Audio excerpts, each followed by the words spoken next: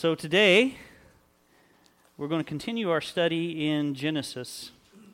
And if you were here last week, you might remember some of the things that, I think it was Stephen who taught that, right? Stephen who taught last week.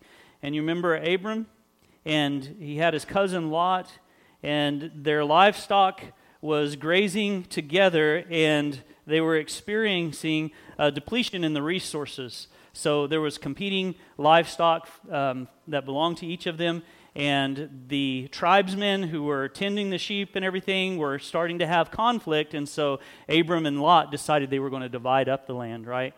And Abram tells Lot to pick out what he wants, and that whatever is left over, Abram would take. So if Lot decided he was going to take everything to the left, Abram would take everything to the right.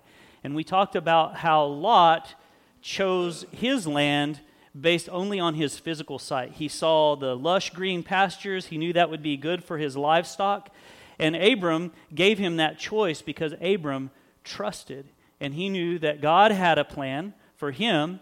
And so he would just take over whatever was left and leave it to God to enrich and bless that land that he would inherit.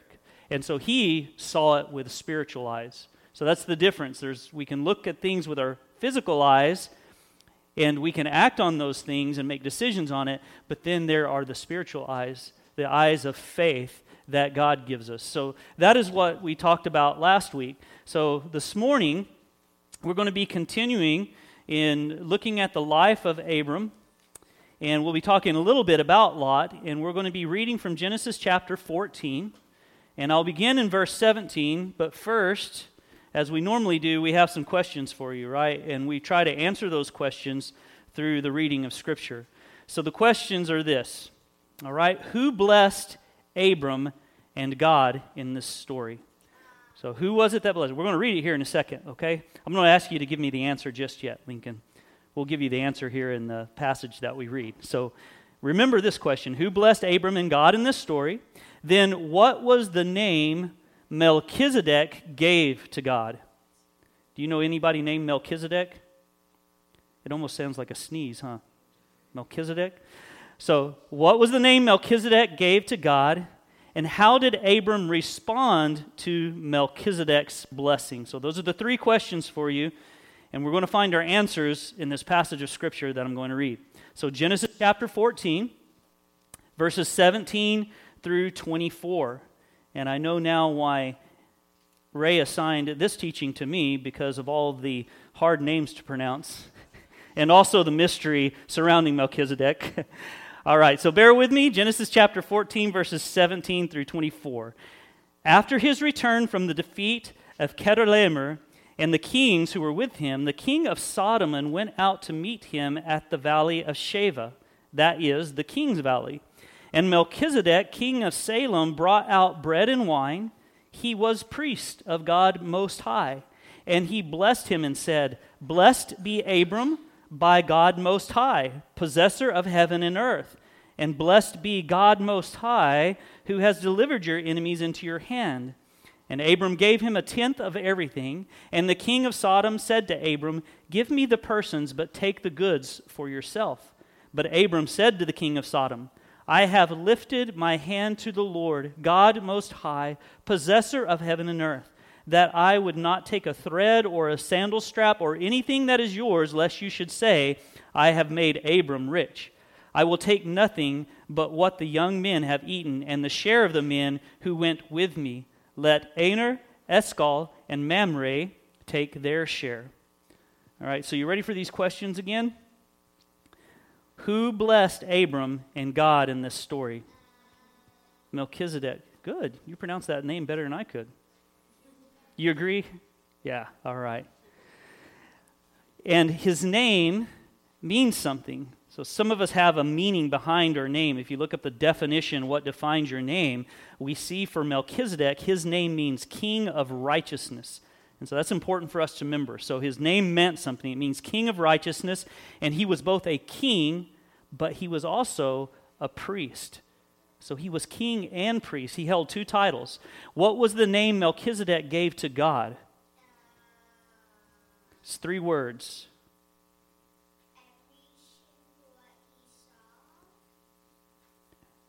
Most blank God. Most high God, right? So Melchizedek uses that phrase to describe his God, that he is the most high God. That means that God is higher, that he is stronger than anyone or anything in the world, and because of that, he owns and rules over everything, right? We call God Almighty and we call him sovereign. That means he is the most high over everything. All right, last question. How did Abram respond to Melchizedek's blessing? What did Abram do?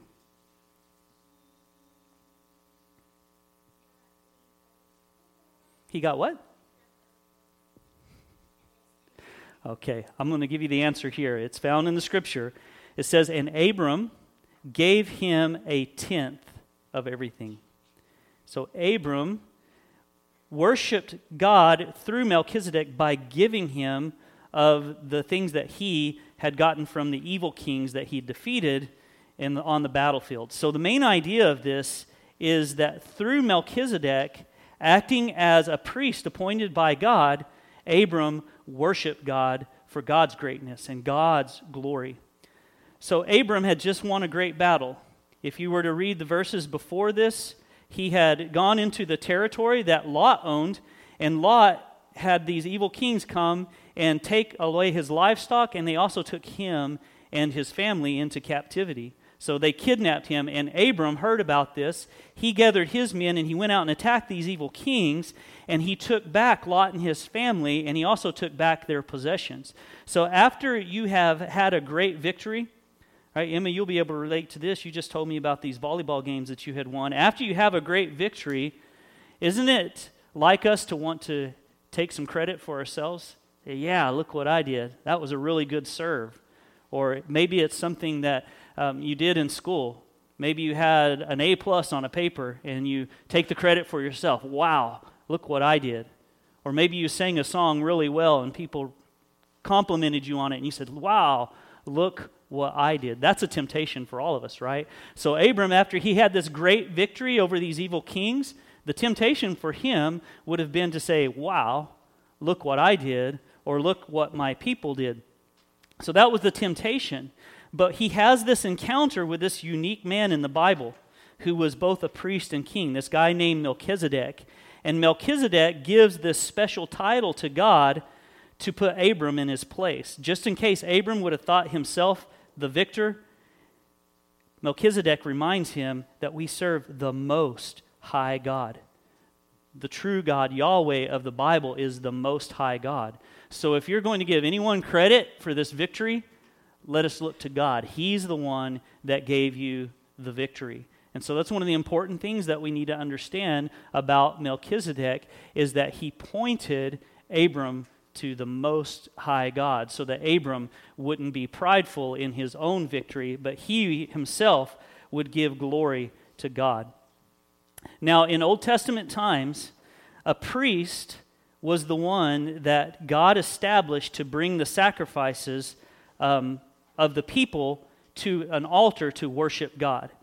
Right? In Old Testament times, that priest acted as a person who went between God and man. We call that person a mediator. They were set aside by God for this purpose.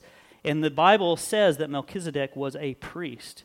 He wasn't just a king, but he was a priest. He served God as a vessel through which Abram could bring God's blessing through him. So he served as that mediator between God and Abram. And then Abram, remember what he did? What did he do as an act of worship to God? We already answered this question. Emma? He did look up to him. He was directed to worship the God Most High, but he gave something. He gave a tenth of everything that he had taken from these evil kings in the battlefield. So that was Abram's act of worship, and in giving it to Melchizedek, he was glorifying God and he was worshiping God. And Abram acknowledged that it was not his victory, it was God's victory, and all the glory goes to God. And as something symbolic of that, Abram gave of what he had acquired through these evil kings. as a showing of how thankful that he was that God delivered them. So God was showing something very important to Abram through Melchizedek also. Abram was to see here a great priest through whom he could approach the God Most High. So Melchizedek was that channel through which God would bless Abraham and through which Abram would bless God and glorify God. And we have a picture ourselves that we're supposed to see here. Who do you think that Melchizedek gives us an image of? Someone that we really see in the New Testament. He's throughout the Bible. But God as the Son, right? Jesus Christ. Because that's what Jesus Christ does for us. He serves as the great high priest because he himself is God who came to save us and to give us victory over defeat into eternity. So he acts as that vessel, that priest through which we approach God and we come to God in confession and we come seeking God through prayer. Jesus is that great high priest that Melchizedek is given us an image of.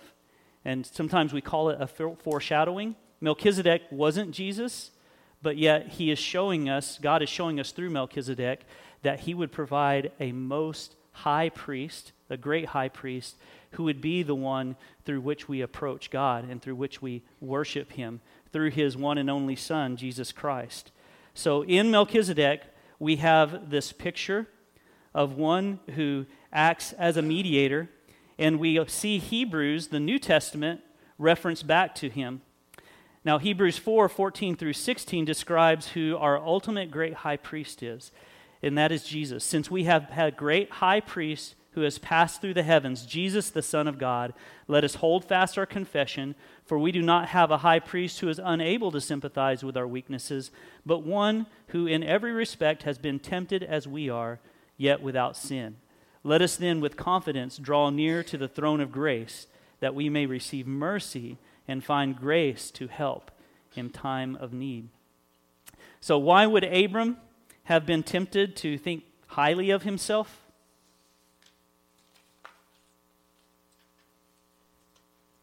What happened just before Melchizedek entered into the scene? Had Abram won a great victory on the battlefield? Yes? All right. Yes, he had. So he would have been tempted to say, hey, look at what I did. But Melchizedek pointed it to the Most High God. His victory was had through God. So who is truly the high one? God. All right, y'all finally responded to me with something with, with conviction. It is God. God is the Most High God.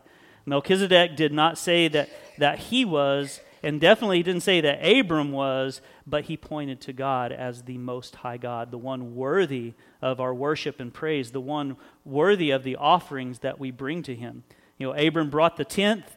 What do we bring to him? We bring to our time of worship, our gathering together and studying his word together and in singing songs together that we'll do here in just a moment.